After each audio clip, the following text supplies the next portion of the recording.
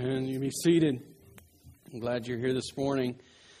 We are in our study of Luke, and we're really just getting our feet wet. We're really just kind of wading into this longest of all the four Gospels. There is Luke wrote this Gospel, his record of Jesus' life, death, and resurrection as a result of years and years of study. We don't know exactly how long. We don't know exactly where his origins are from. We don't know when he became a believer. We don't know when he began to do this study. The reality is he maybe been studying this for 30 or 40 years. What we know is, based on the introduction that we studied last week, is that he spent years pursuing this and studying it. And he went to eyewitnesses and he heard their account. He read the written records that had gone before him and he studied them and he affirmed them and he did research and he put it all together and he saw that it was good to write it all down. And then he did something that I would encourage each of us to consider doing. He gave it to somebody that needed to be made certain. In fact, that was the goal of this gospel account, was that Theophilus, the man who is named at the beginning of the book, that Theophilus would be made certain. That he would be made confident, not just in what he had been taught, but in what he was believing. He needed confidence in what he had been taught so that he could be confident in what he was believing. And that was Luke's desire for him. And so he wrote this systematic and orderly and mostly chronological account so that Theophilus, and now us, and anyone else that reads it, would have a trustworthy account of our trustworthy Savior. And the truth is that's kind of where we landed, was this idea of confidence, this idea of being certain in what we believe. We landed there last week, and I asked you a question. I presented to you a question that I've heard before from, I believe it was Tim Keller, about doubting your doubt. Why don't we ever doubt our own doubts? Why is it that we're so certain of our own views? Whenever we doubt something, it's not like we ever question whether or not we should be doubting it. We just doubt it because we've got experience or we've got perspective or we've got something that tells us that we should not be certain and confident in whatever it is that we're doubting. Well, I asked you that question ultimately because I wanted you to be faced with that reality. But I thought about it this week, and I think that it's not true that we don't really doubt our own doubts. I think we do. I just don't think that we admit to it. I have a theory. I could be wrong about this. And I told the first service that I probably wouldn't say it this way, but it's too late. I've said it. I might be wrong. I don't like to admit I'm wrong, so this is a once-in-a-lifetime opportunity for you. I've done it all on my own. I might be wrong, but probably not. I have a theory. I can't prove it, but as I've thought about it, I think we do doubt our doubts. We just don't call it that. Instead, we call it worry. I mean, think about this. If we were supremely self-confident, would we ever worry? Would we have a reason to worry? If we knew all the answers that are out there, if we could control all of the circumstances that were ahead of us, that we had supreme self-confidence that our ability would carry us, would we have a reason to worry? Or would that worry ever be able to grow to anxiety? And would the numbers of people that live in the world today, paralyzed oftentimes by anxiety disorders, would that be growing? Would it be more and more all the time? I mean, would there be people who are immobilized by their worry if we were really, truly self-confident? Even in nervousness. I mean, have you ever been faced with a circumstance that you feel pressure for? Maybe even the thought of getting up and speaking in front of people makes you nervous. Maybe performing some task in front of people watching makes you nervous. Taking tests, maybe it makes you nervous. If we're supremely self-confident, if we're not ever doubting ourselves or even doubting our own abilities or doubting our own doubts, would we ever even feel nervous? Would we ever feel afraid? What are we afraid of? We're afraid of pain. We're afraid of loss. We're afraid of making a fool out of ourselves. We're afraid of all kinds of things. But if we were supremely self-confident, would we be afraid? Would there be reason to fear? Would there be any reason for us to doubt that? See, the truth is, I don't think that we simply doubt God. I believe we doubt God. I believe we doubt His existence. I believe we doubt His power. I believe we doubt His intentions for us at times. But I believe we doubt ourselves. I believe that we doubt ourselves as much as we doubt Him. We just don't call it that. I think there, at the heart of each of these is an inherent reality that we understand that we were never meant to be completely self-sufficient, that we were never to be completely sufficient in our own ability and our own thoughts and our own perspectives, that we needed someone else. In our fallen nature, we're fighting with all of our might, with all of our fleshly might, to live this self-sufficient, independent life. And our nature, our hearts are crying out, no, this is not what it's meant to be. You can't do it on your own. And so you worry, you can't do it on your own. And for some of us, that worry grows to anxiety, and it builds upon us and immobilizes us. For some of us, it's just this nervousness that's in our heart, never feeling settled or sufficient in anything, and just butterflies always eating away at us. And for others, it's fear. Because we know. We know. Well, here's the beauty of this whole thing. Here's the beauty of this whole thing, that God, He leads Luke to write this gospel account that Theophilus and you and I can be certain, that you and I can be confident in what we've been taught and what we believe, so that you and I can know. And the truth is, as he steps into the teaching, as he steps beyond the introduction, Luke shows us a trustworthy God. A God that we no longer need to doubt. A God that we can be confident in. A God that remains trustworthy. So we're going to be working our way through Luke chapter 1, verses 5 through 25. If you've got a Bible, you're welcome to go ahead and turn there. And we'll work through the passage, and then after we get to the end of it, I've got five quick points of application I think will prove helpful. And we'll do, I believe, what Luke intended to do. To show us a God who we can trust. To show us a God who can be counted on. Who we can be certain in. Well, let's read. Beginning in verse 5. In the days of Herod, king of Judea, there was a priest named Zechariah of the division of Abijah. And he had a wife from the daughters of Aaron. Her name was Elizabeth. And they were both righteous before God, walking blamelessly in all the commandments and statutes of the Lord. But they had no child, because Elizabeth was barren, and both were advanced in years. Now, while he was serving as priest before God, when his division was on duty, according to the custom of the priesthood, he was chosen by lot to enter the temple of the Lord and burn incense. And the whole multitude of the people were praying outside at the hour of incense. And there appeared to him an angel of the Lord standing at the right side of the altar of incense. And Zechariah was troubled when he saw him, and fear fell upon him. And we'll stop right there. I just want to build out the setting. I want you to see what's happening. I want you to get some of the finer points that aren't just readily apparent. Luke starts us off with this setting the time for us, setting the timeline in the days of Herod. He's pointing to Herod the Great, who ruled from like 37 BC to 4 BC. And this is probably landing somewhere in 4 BC, these series of events. Herod was a terrible, horrific, cruel man. He's remembered in history as a master builder. He was Rome's ruler for Judea. He was Rome's way of controlling and calling into submission Jerusalem and Judea. But he was a cruel man. But history remembers some of the good thing he did. Some of the good things he did. He wasn't only cruel. He was remembered. In fact, he won Jerusalem over by building out their temple, by expanding it and making it better than it had ever been before. It was bigger and more luxurious and more space. It was this beautiful temple. And he won them over. He won them over to his affection. But that wouldn't always be the way it was. He was horrific.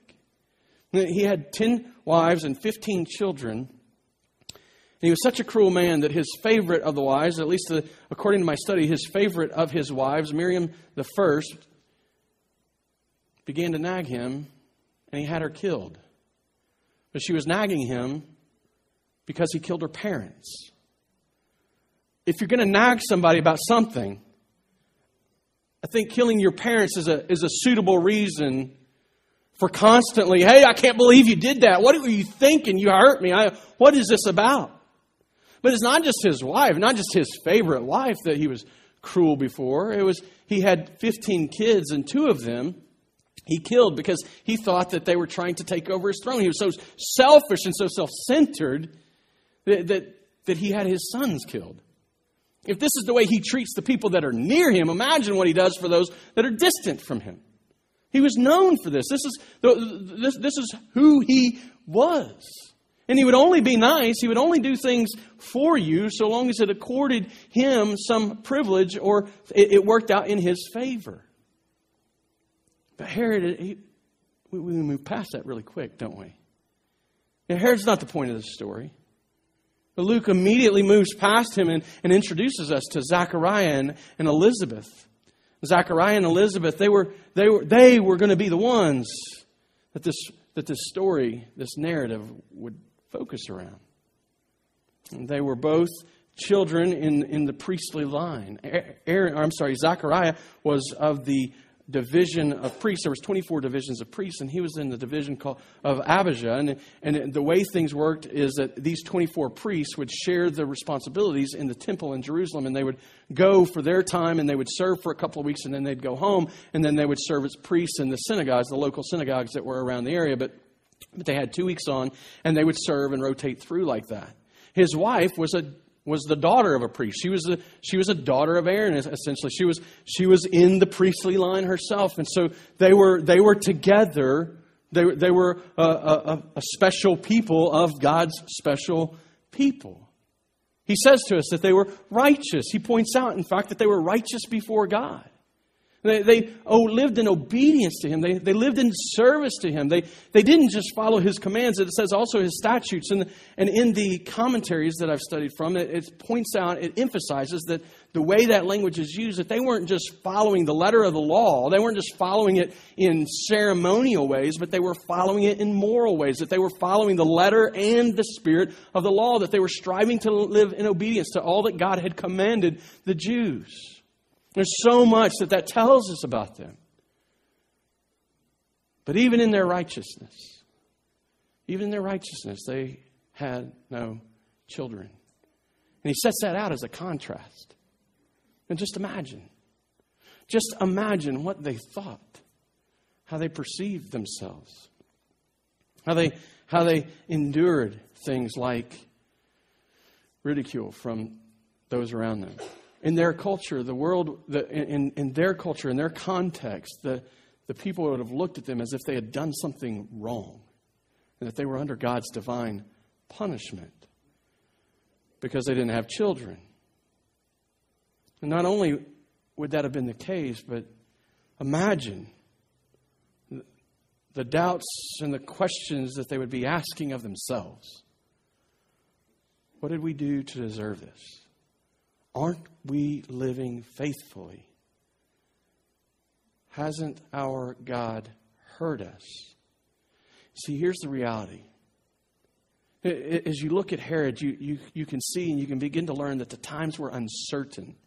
It was no longer Babylon, it wasn't Persia, and it wasn't Syria that was causing Jerusalem or Judea trouble. It was Rome. And they had established a ruler over them that would oppress them and would use them for their purposes, for their own purposes. And it was Rome. Times were uncertain. They were governed by people who didn't care about their covenant with God, who didn't care about their best interests, who didn't care for them. They didn't have a concern for what was going on in Jerusalem so long as it wasn't troubling them in Rome, so long as it wasn't taking away land and rule and authority from them. Times were uncertain. Circumstances were uncertain. And here is this family living faithfully, striving for obedience. But they hadn't heard from God for 400 years.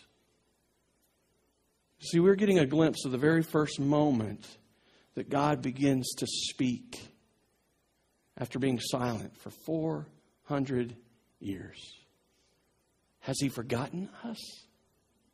Is He hearing us? What have we done that He has looked away from us? And I don't want to press ourselves into the text too far. I don't want to impose too much on the text, but I think it's important that we gain a foothold here and recognize that this is a story that's told time and time again. I know that in our church that there are women who long to bear a child. And they can't. As much as they try, they can't. And so they face the feelings of being a failure, the feelings of not being certain of what's going on, of wondering what has happened. And not just their own personal stigma, but the social stigma that in church circles comes with that. Why haven't you had children yet? I heard someone ask a good friend of mine just recently. As if something was wrong, as if he was choosing to just not have kids.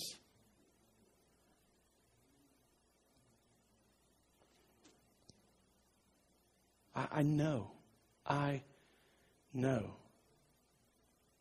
the pressure that puts on people and the doubts and the questions that we just can't help but ask. I want you to know, if you're struggling with that, I am praying for you. I'm praying for the women of our church that God would open your womb, that you would bear children, that you would be protected from words uttered in ignorance, not understanding the struggle you face, that the Spirit would protect you from stupid questions of ignorant people who aren't thinking that you might want children. I'm praying. I am praying for you, and I am not the only one. I am praying for you. That if He doesn't grant you a child, that the Spirit of comfort would come and show you that children may be a blessing, but they are not the only way He blesses us. That you would sense His presence and His comfort and know that His plan for you is right and good. I'm praying for you. And this principle, I think it goes even further than families who are struggling with bearing children, with having children. Who is in the place they thought they'd be all their lives? I mean, whose life has worked out exactly like you intended it? Who is not facing trials and struggles in this world? Women who are single. Men who are single who thought, well, I'd be married by now. Oh, it's wrong that I'm not married by now. Married, but you found out your spouse is much harder to be married to than you ever thought possible.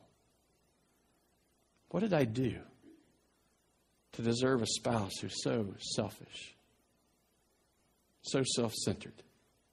You had other goals in life, and due to unforeseen circumstances beyond your control, circumstances that you could never have planned for, you are now in this place that you are just like, well, you're like everyone else.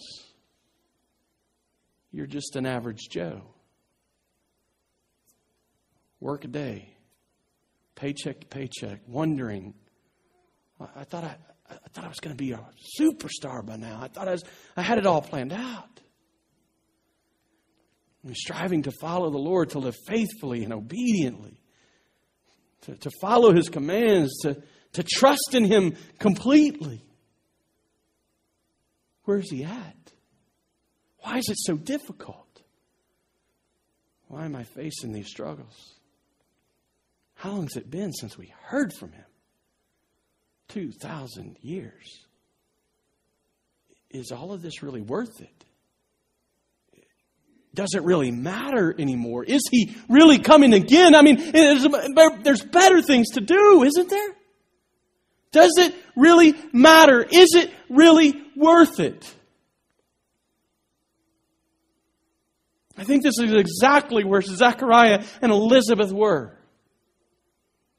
See, I think their circumstance, I think their situation was not much different than ours. Serving, living in obedience, expecting God to come and show up. But for 400 years I've been waiting. Is he really coming?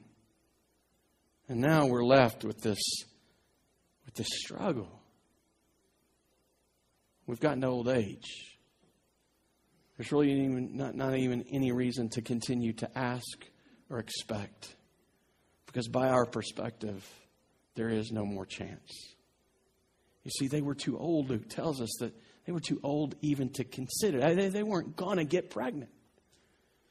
And so this thing that brought so much trouble seemed to be permanent. But Zechariah was just about to have the best day at work ever. He didn't know it. He had no idea. It was his division's turn to go to the temple. They didn't live in Jerusalem. They lived a ways away. It's their turn to go to Jerusalem. It's their opportunity to serve in the temple and do God's work there and offer sacrifice and do the work of mediating between God and man. And this is what they trained for. This is what they looked forward to. And he shows up. And he's there, and they draw lots. It's kind of like drawing straws. And he got the straw. He got the call. It's like the pitcher being called out of the bullpen. It's like he got the call to come to the pitcher's mound and do what he'd been expecting and longing to do. It was such a special event that you could only ever do it once. This truly was a once-in-a-lifetime opportunity. He's going to get to go into the holy place. It's the place that's just outside the Holy of Holies. There's this curtain, this thick woven curtain that separates the Holy of Holies where God resides in the holy place. And he's going to get to walk in there and he's going to get to light the incense that brings offering and worship to God. He's going to get to do that work. And it's once in a lifetime opportunity.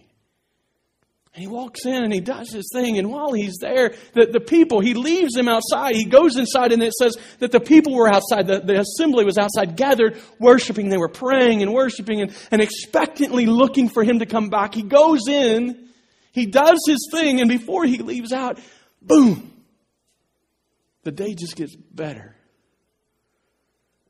Someone who wasn't there when he walks in is there before him, appears before him. And it scares him.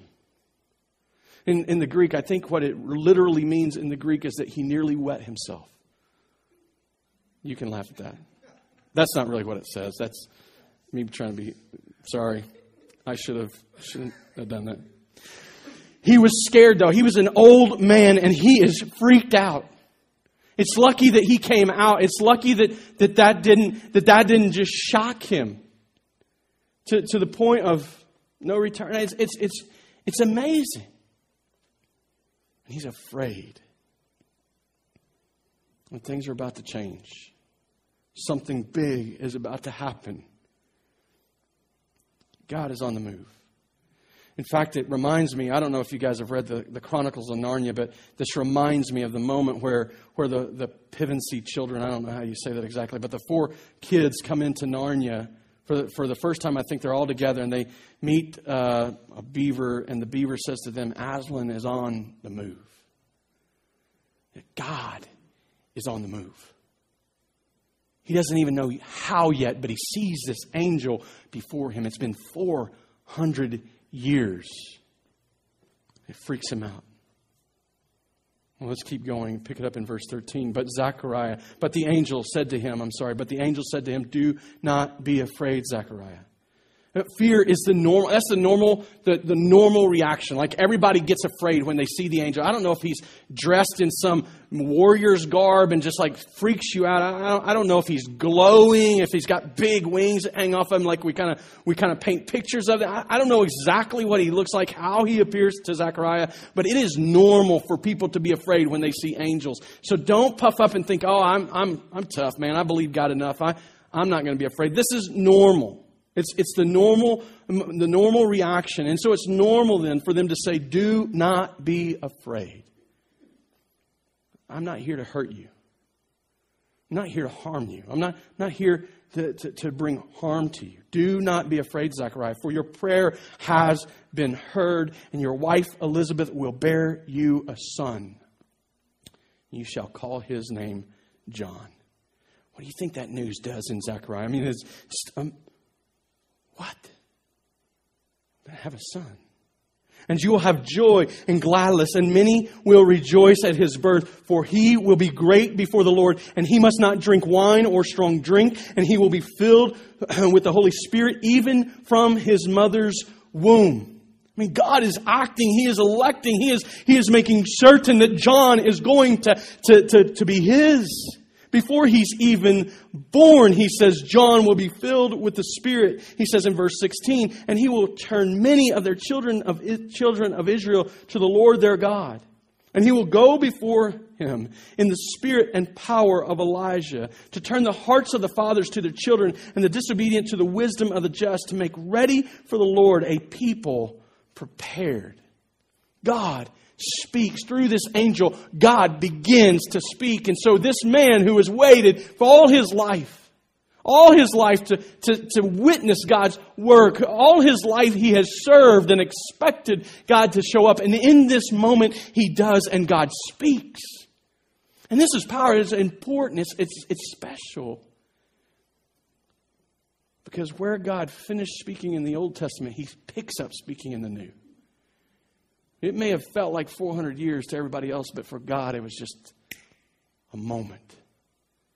In Malachi 4, verses 5 and 6, it is the last two verses of the Old Testament.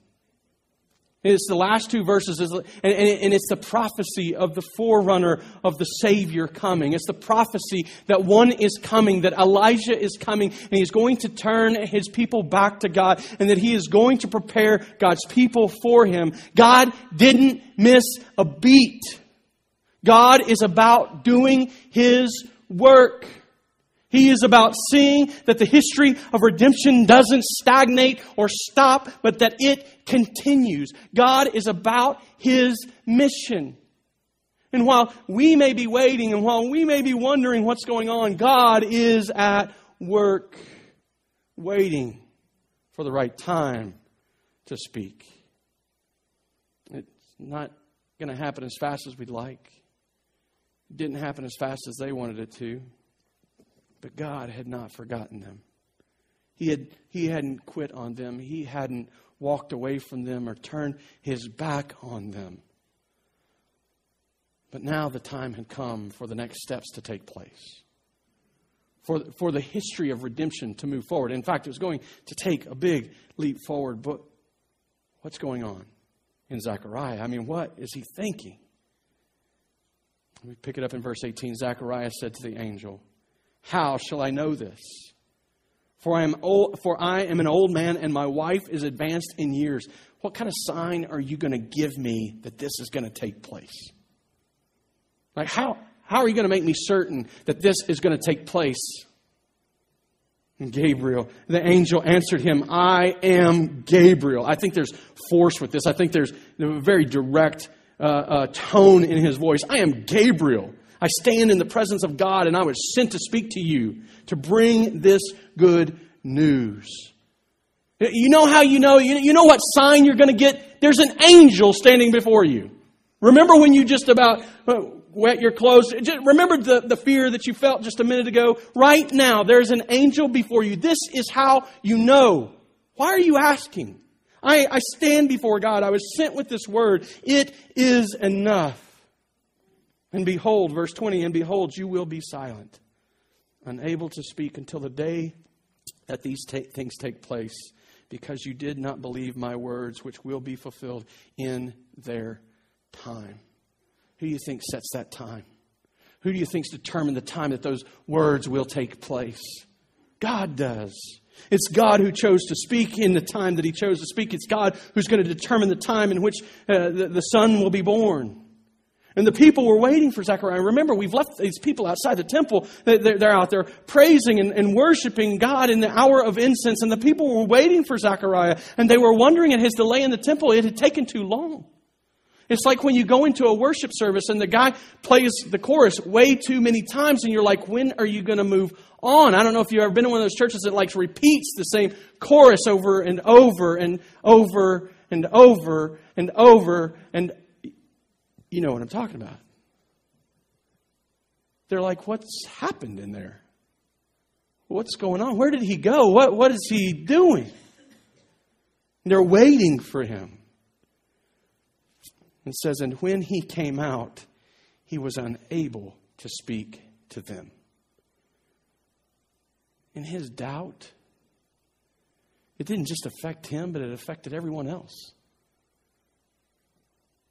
They missed out on hearing the message. They missed out on the opportunity to know that God was on the move. He kept making signs to them, it says, and remained mute. And when his time of service was ended, he went to his home. They never figured it out. They never understood. They never completely got it. You saw something. You saw a sign of some sort, but they never knew.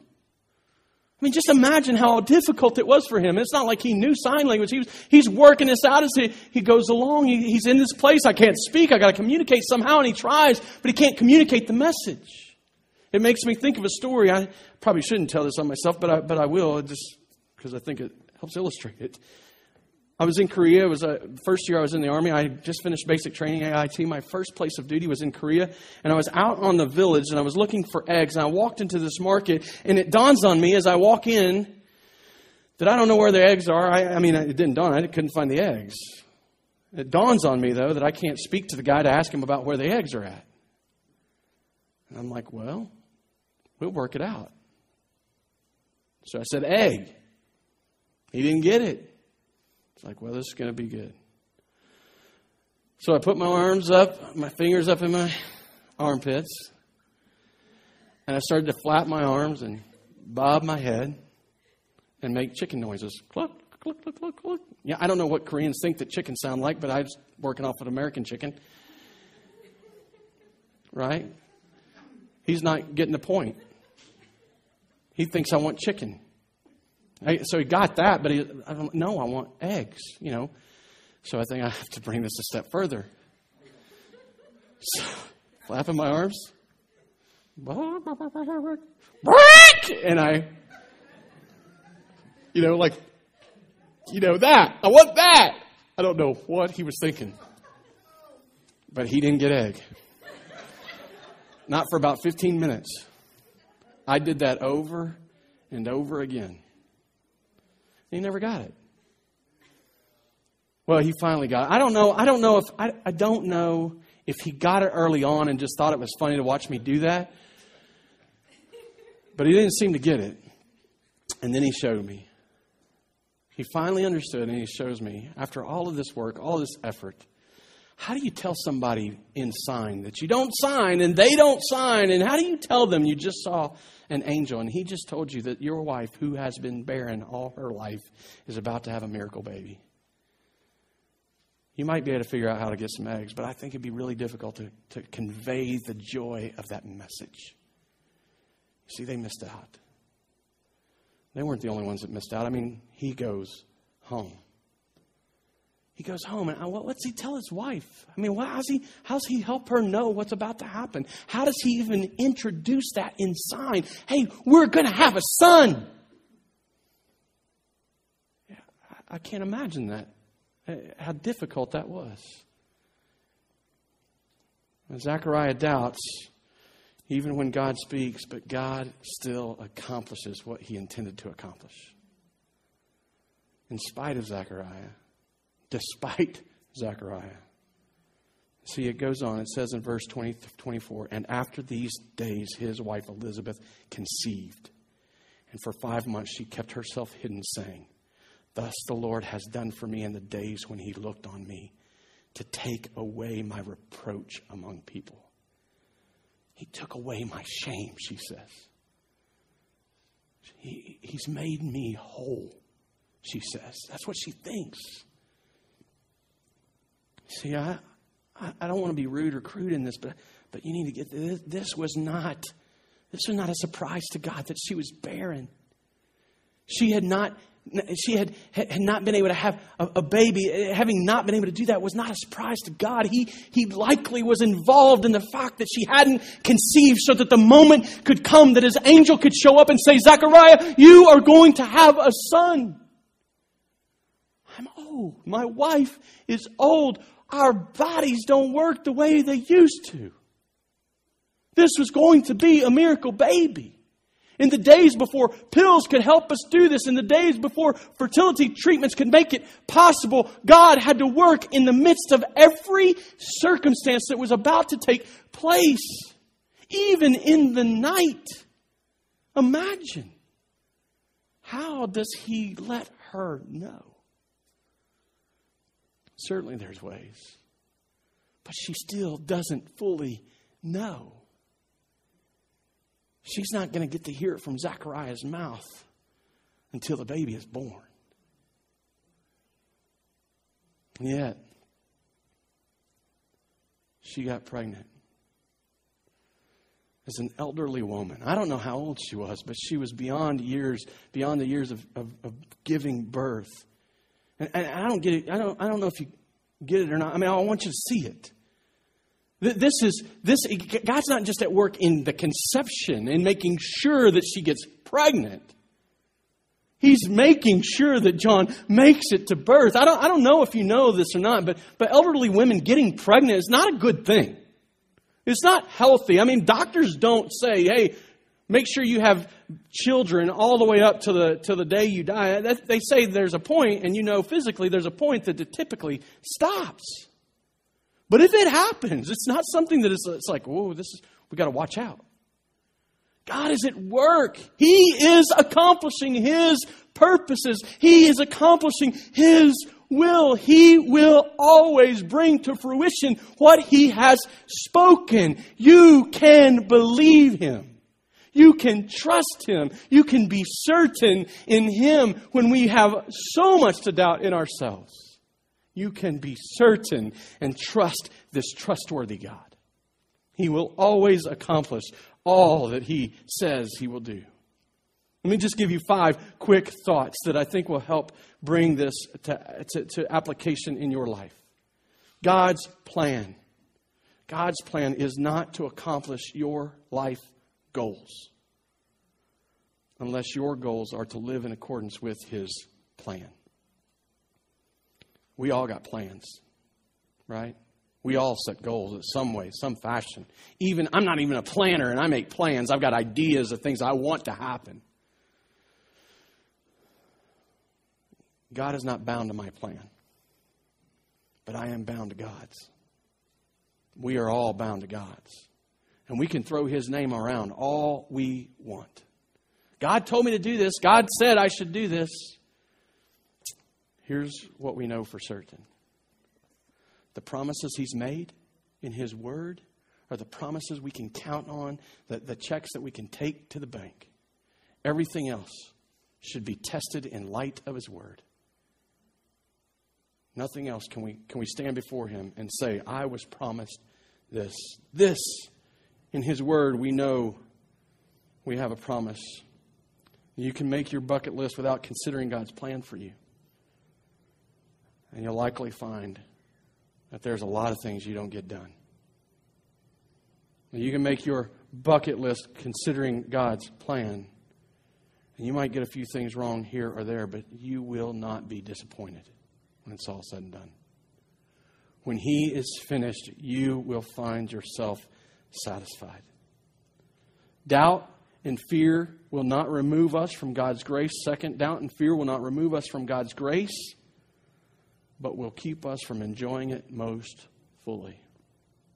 Thank God His grace is big enough to cover our doubts and our fears, our unbelief, our lack of trust in Him. Thank God that He is more gracious than that, and that He is not counting you worthy based on how good or how strong you believe.